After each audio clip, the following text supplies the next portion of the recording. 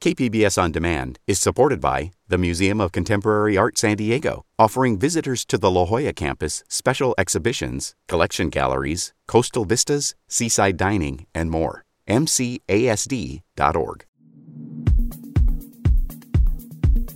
San Diego could be placed in the state's most restrictive coronavirus tier by the end of the week. That's according to data expected today from state public health officials. County Supervisor Nathan Fletcher is urging San Diegans to respect any new business closures that may come down from the state. Right now in San Diego County, we need to focus our efforts on battling COVID and not seek out distractions and excuses to deflect us away from the difficult work we need to do. Fletcher criticized colleagues who are focused on fighting with the state over whether 700 cases from San Diego State University students should be considered in the total count. County supervisors met again last night in a closed session meeting to discuss their response should the state impose more severe restrictions, but no conclusion was reached. Jeff Kasha is the owner of Redford's restaurant. He joined Supervisor Jim Desmond during a rally before yesterday's meeting, calling for more local control. Kasha says if he's forced to shut his indoor operations this week, he may defy the orders.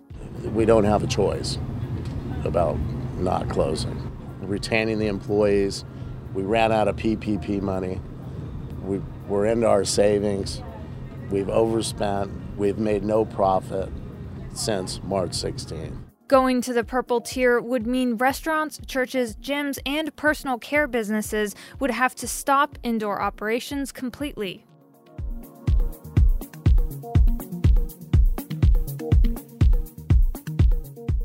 California is not accepting new unemployment claims over the next 2 weeks.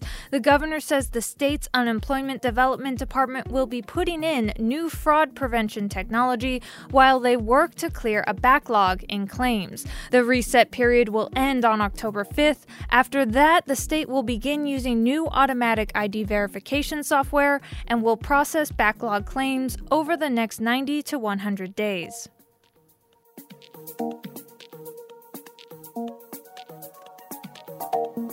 It's Tuesday, September 22nd. This is San Diego News Matters from KPBS News, a daily morning news podcast powered by everyone in the KPBS newsroom. I'm Annika Colbert. Stay with me for more of the local news you need to start your day.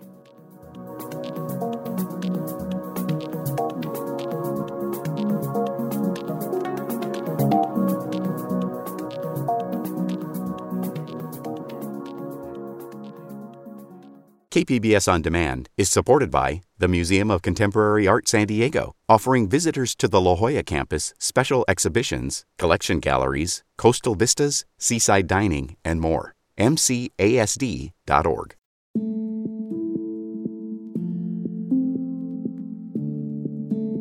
The City of San Diego's Chief Operating Officer is resigning.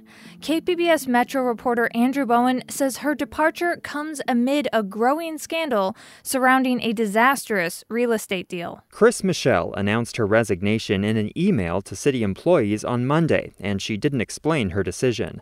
But Michelle has been a key decision-maker in how the city has handled 101 Ash Street. The city signed a 20-year lease-to-own deal on the downtown high-rise in 2016, only to discover millions in renovation needs. The deal predated Michelle's hiring, but it was under her watch that the project's cost exploded. She also moved city employees into the building, only to evacuate them a month later due to asbestos. It's unclear when her position will be filled, since Mayor Kevin Faulconer will be replaced by a newly elected mayor in less than 3 months. Andrew Bowen, KPBS News. An inmate is on the verge of death as one of the largest COVID outbreaks in the federal prison system continues to play out in downtown San Diego. The inmate's attorney claims lax precautions by the Bureau of Prisons could have contributed to the situation. KPBS's Max Revlin-Nadler reports. Victor Cruz, who's serving an 8-year sentence for drug possession, was on the verge of death Monday afternoon. The 47-year-old was diagnosed with COVID-19 while at the Metropolitan Correctional Center last month. Cruz is one of 196 cases of coronavirus at the facility. It's one of the largest active outbreaks in the federal system. Sandra Leckman was Cruz's attorney for his criminal case.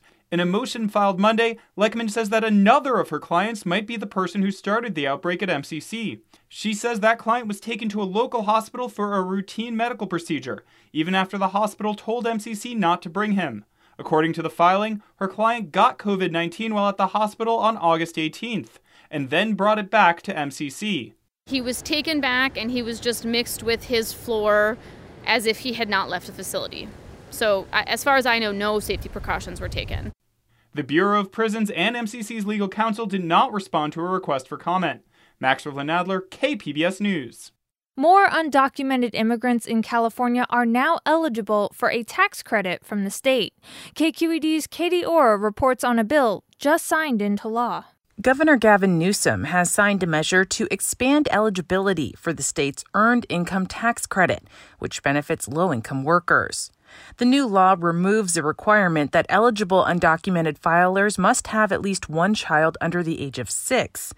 Newsom's office estimates 600,000 additional people will now be eligible for the credit, which can reduce tax bills and may provide recipients with tax refunds.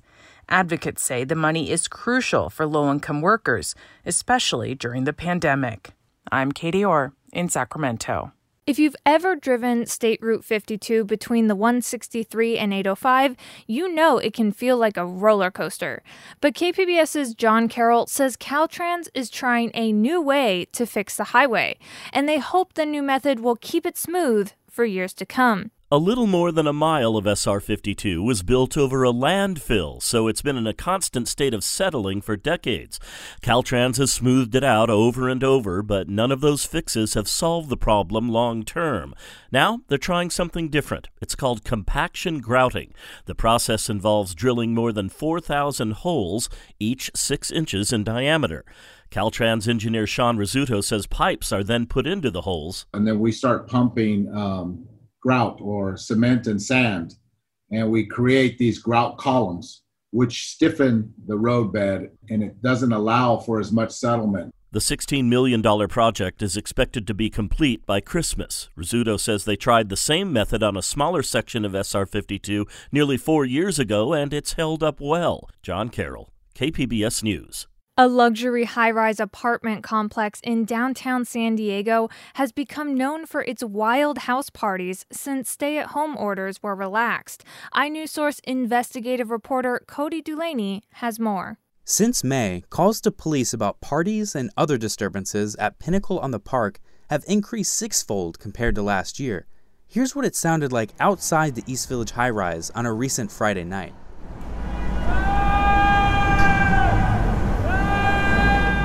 Dozens of units are rented on Airbnb and other sites. That's not illegal, but the debauchery that follows is causing problems.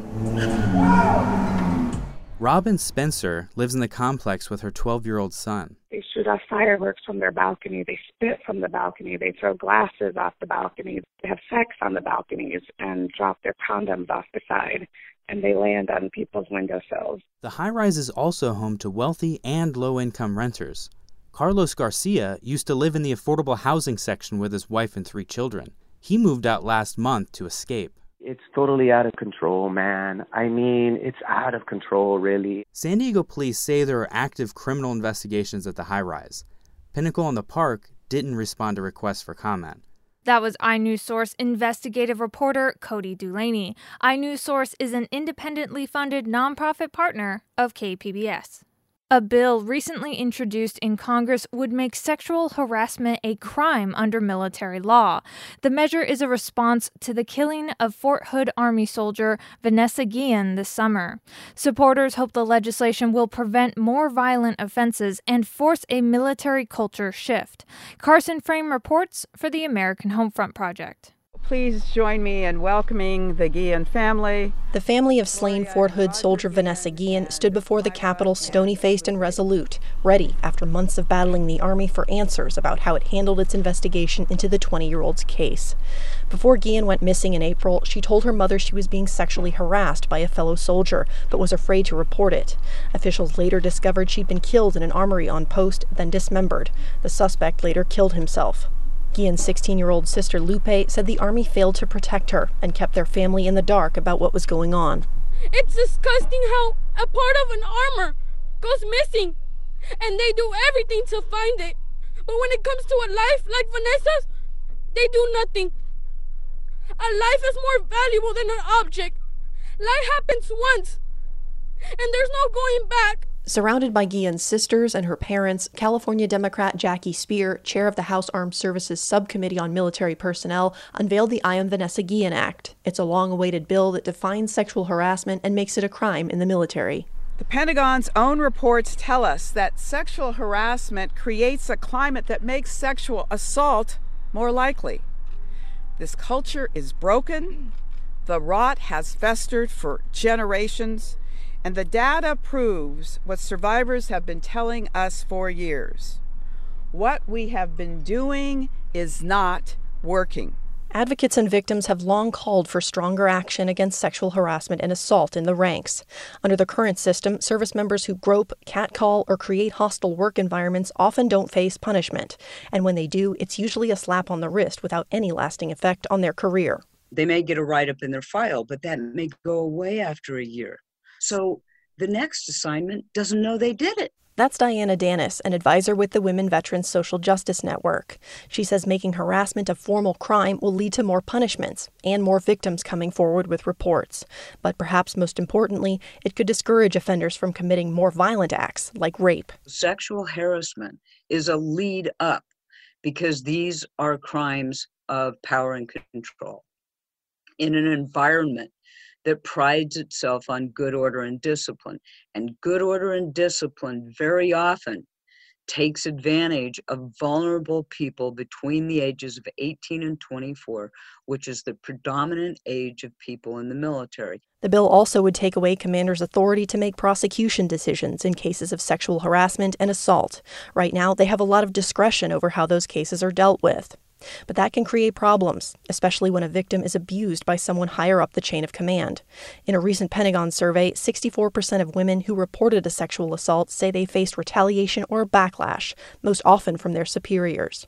Deshauna Barber is the CEO of Service Women's Action Network. You have, cliques and groups of people that socialize with one another. And sometimes that does include people that's part of the chain of command, or the person that you're actually reporting is your chain of command. And what if it is your commander or the XO of the unit? What if it is your platoon leader, your platoon sergeant? You're reporting to the person that's harassing you. You're reporting to the person that's committing the crime. Under the legislation, sexual harassment and assault complaints would go before each service's chief prosecutor for review. And in the future, each military branch would be required to create a special legal office for handling and investigating those crimes. It's the latest in a long line of bills to try to change the military's legal structure. But as recently as July, military brass have pushed back, arguing for the integrity of the chain of command. That was Carson Frame reporting. This story was produced by the American Homefront Project, a public media collaboration that reports on American military life and veterans. Funding comes from the Corporation for Public Broadcasting. Coming up on the podcast, a conversation about being a journalist in 2020 with San Diego Union Tribune's editorial and opinion director, Matt Hall. That's up next after this.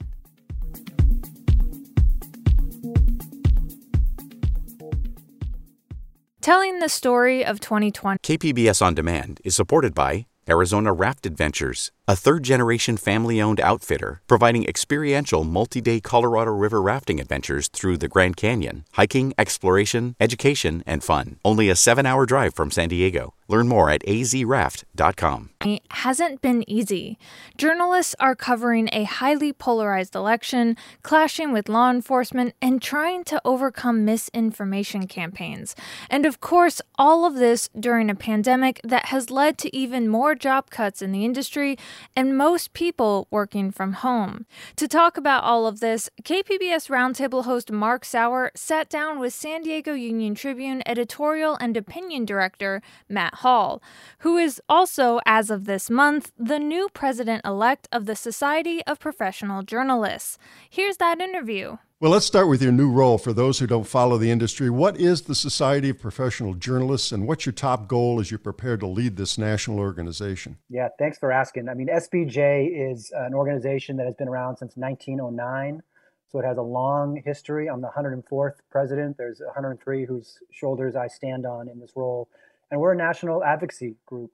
You know, we celebrate journalism, we advocate for journalists, and we hold the powerful to account, right? So we're advocating for things like audio at the Supreme Court, at their hearings, helping PIOs do a better job at giving information out, especially in this pandemic, you know, and we're A to Z. We're a shop that helps do a lot of things for journalism. As president, my big goal this year, I guess there's a couple that I want to do. I think this is a moment where journalists need to look internally at their shops, at their outlets, and make sure that they reflect their communities. Diversity and inclusion has always been important.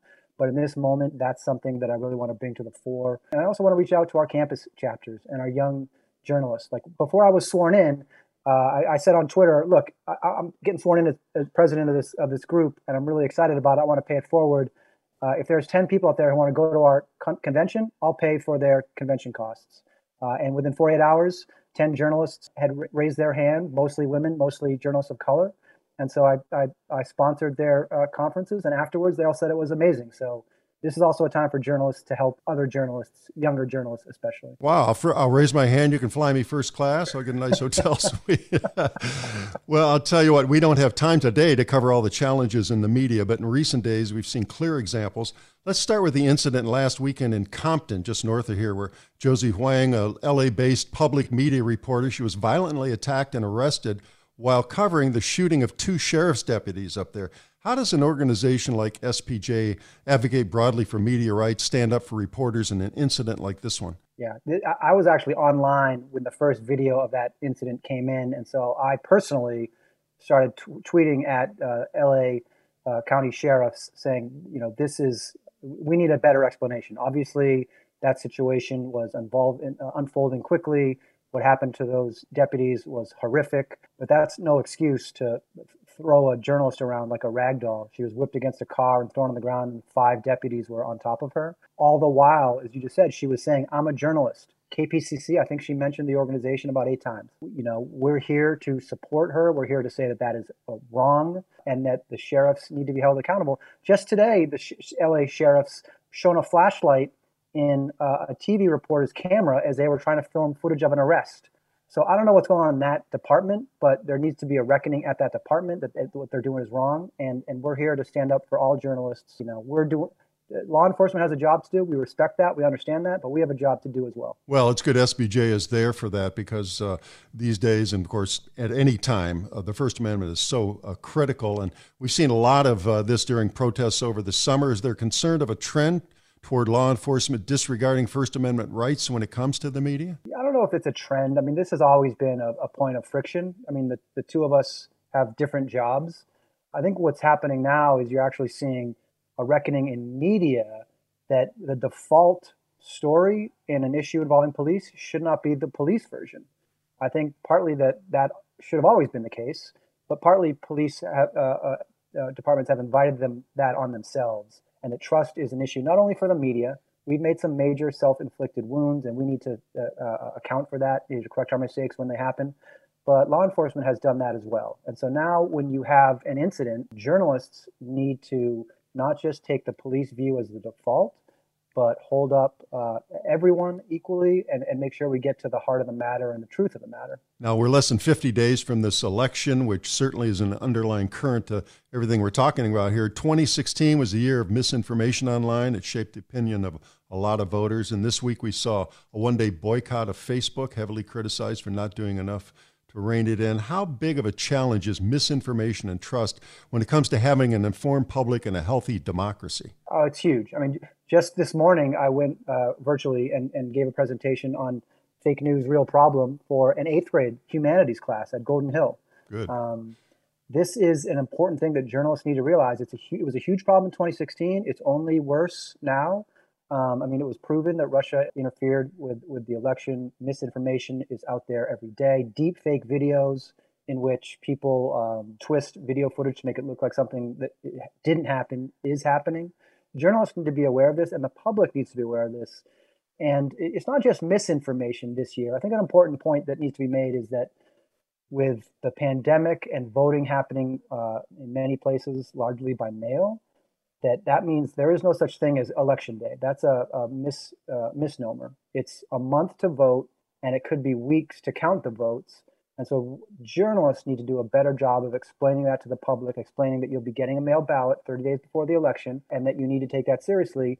And the mail delivery will be fine, but we all know that the mail delivery is a little slow right now. So if you really want to get your vote counted, maybe vote early and maybe even take it to one of these places where you can drop it off through the county registrar's system. I think that's a critical point, especially when President Trump and the Attorney General Bill Barr, frankly, are trying to cast aspersions on mail-in balloting and claiming it's fraudulent when it isn't, and we need to point that out. No evidence of that. No widespread fraud in any shape or fashion. And in fact, there are whole states that do it and have done it successfully. Yeah, and polls today say a lot of Republicans, unfortunately, are believing there is, and it's a real problem, and it's up to us to cover that going forward. Well, the misinformation theme, it's, of course, a part of this pandemic that we're dealing with. What do you hear from journalists about audience that refuse to believe facts and science? It's a problem. It's a problem. And I think there again, you just need to do your job and you do the work and push back. Like at that class that I was at, a bunch of 8th graders in a chat, in a Zoom call, you can imagine that it wasn't all serious, that they're making some quips in there. And one of them said, "It's okay, COVID isn't real." And I stopped my presentation. I was like, wait, no. You need to understand that COVID-19 is real, that 200,000 Americans have died, that multiple factors more are going to have potentially long-term health implications for heart and lungs, et cetera. And so this is a real situation here. Young people may not have the same risk in terms of potential loss of life as certainly older folks. But as we saw from San Diego State, it only takes a few people making bad decisions to really cause problems for our community. Yeah, a ripple effect throughout San Diego. Now, COVID-19 also brought the worst economic crisis in our lifetimes. How's the pandemic shaking up newsrooms, many of which were already being cut to the bone before this happened? Yeah, it's been brutal. I mean, I'll be honest. It's been tough at the Union Tribune. We had across the board furloughs. But we kept working through it. We've been for 6 months putting out a newspaper at home. I think I've been in the office 2 or 3 times in that span, and it's weird to go into a ghost building. I kind of don't know if we'll ever go back. But the Union Tribune is here to put out the news. KPBS is here to put out the news. Voice of San Diego and the television stations are here to put out the news. And they're doing it in very difficult situations, either from home or going out on the streets to cover pandemic-related events or protests, wearing masks, taking care of themselves. But it's hard. It's hard, man. The mental toll is difficult. Well, it is, and we have to remember, as we all know, you and I have been in newsrooms for a lot of years. It's a collaborative effort. You feed off the energy of each other, and it's tough to do it as individuals. And there's a personal toll to covering the news, especially in 2020. What do you hear from your colleagues remotely at the UT and elsewhere about burnout and the weight of these challenges? Huge issue. I mean, I referenced the conference that we just had this past weekend at SBJ. One of the panels involved a Southern Californian, Dr. Tammy McCoy Arabayo, who's a therapist who works with first responders and has helped people in really troubling emotional times. And she said it's okay to realize that it's not okay right now. So and also to take a break. If you can take a day, take a day. If you can take half a day, take half a day. The problem for us in the news business is that many of us are plugged into it, 6 a.m. to midnight. Sometimes past midnight. So, there are many days where I personally I'm not getting a lot of sleep. I know a lot of my colleagues are putting out podcasts under blankets and in closets, working from home with when there's an occasional Wi-Fi outage. It's difficult. And we can't get together for a beer and complain about it, But I think, my team is doing amazing work. My peers at the UT and around San Diego and the country are doing incredible work in difficult times. And I'm just grateful for their work. We're kind of first responders in a way too, not to compare us to some of these other, frontline workers that are doing incredible work, from grocery workers to police officers and firefighters. But the news business has taken some blows during this, but is really trying to get the real dope, straight information to people at an important time. Well, and absolutely is critical, and it's important for SBJ to be there and pushing all of this and protecting everybody's First Amendment rights and our democracy as well. Yeah, I mean, I often say a free press isn't free. Journalism costs money, but less journalism costs society. And that means that this isn't a time for us to be asking people to pay for subscriptions. It's a time for us to be explaining to them that they are members. Like KPBS model, the Voice of San Diego model, those are good models because they're building memberships and communities. And I think all news outlets need to be doing that. That's the way forward here, is that We're in this together. You help local news outlets, you help your community. That was Matt Hall, the editorial and opinion director of the San Diego Union Tribune, speaking with KPBS Roundtable host Mark Sauer. That's it for the podcast today. Thanks for listening.